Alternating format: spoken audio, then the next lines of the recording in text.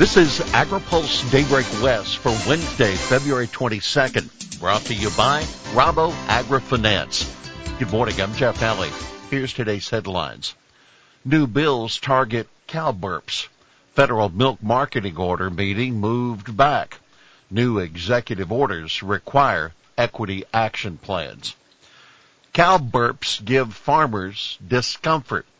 State lawmakers have introduced two bills aimed at promoting feed additives for livestock that in an effort to reduce enteric methane emissions from cow burps. While some ag groups have backed additives, Western United Dairies raising red flags.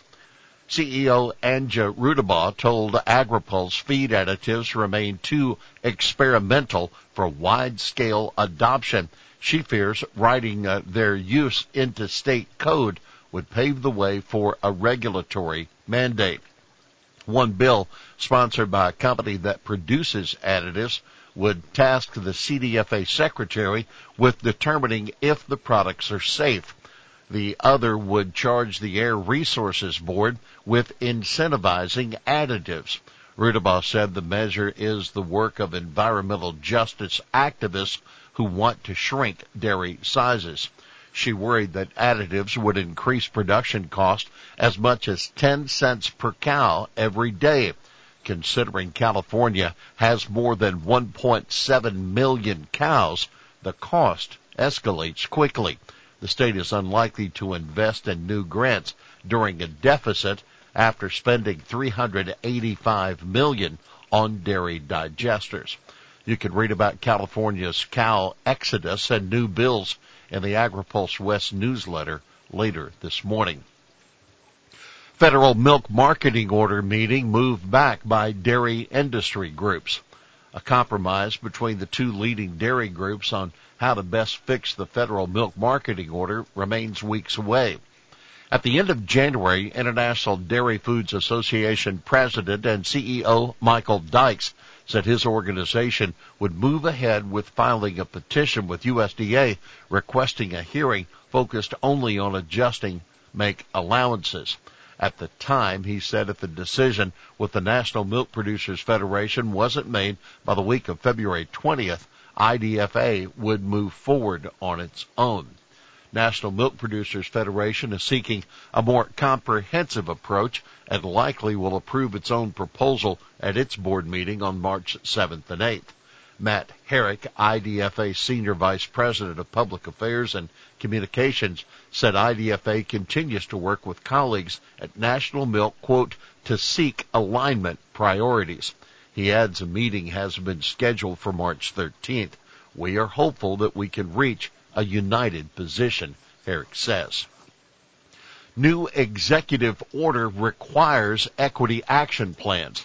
All federal agencies will have to submit equity action plans to the White House by September and annually thereafter. That according to a new executive order issued by President Biden.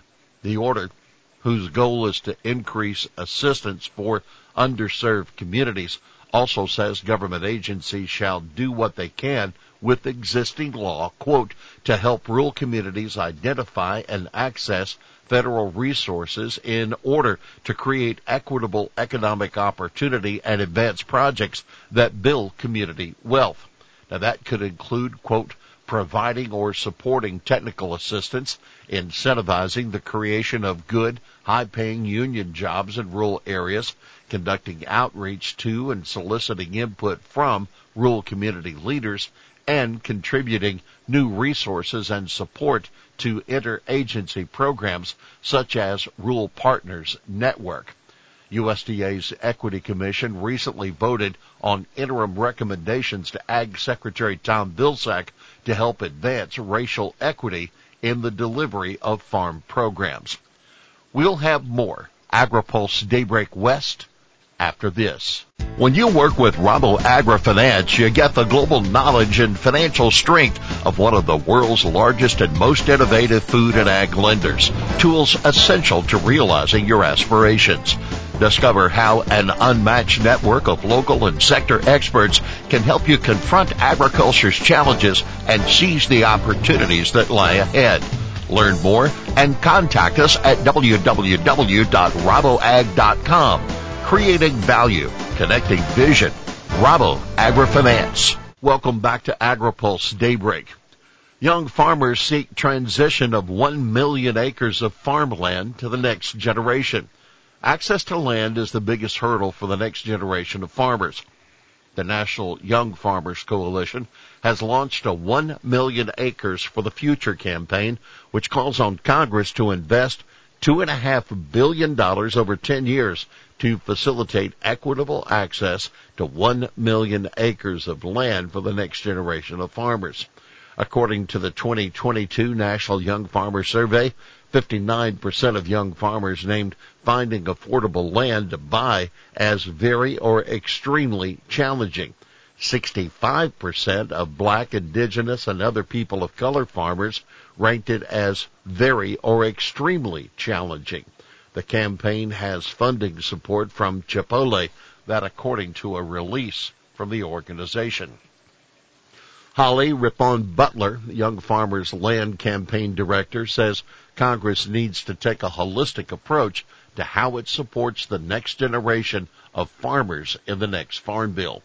Land access is a complex, multidimensional issue that cannot be solved with a single policy change or law because its impact meets at the intersection of racial equity, food sovereignty, and economic prosperity, public health, and climate resiliency, she says.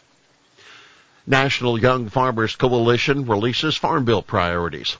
The National Young Farmers Coalition also is asking Congress to establish a new initiative to fund community-led land access projects, as well as improving farmers' access to credit and increased data gathering efforts related to land access in the 2023 Farm Bill.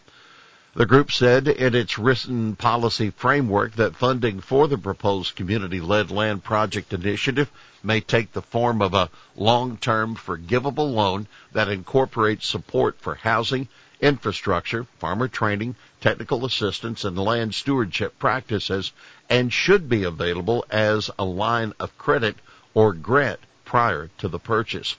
The group is also calling on Congress to create a new office within the Agriculture Department's Farm Production and Conservation Mission area focused on, quote, equitable access to land and centering the needs of small, beginning, and BIPOC farmers.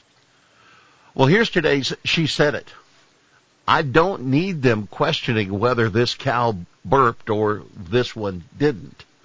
That Western United Dairy CEO Anja Rudema decrying the prospect of consumers having to decide on milk labeled enteric friendly. Well, that's Daybreak West for this Wednesday, February 22nd, brought to you by Rabo AgriFinance. For the latest news out of Washington, D.C., visit agripulse.com. For AgriPulse Daybreak West, I'm Jeff Nally.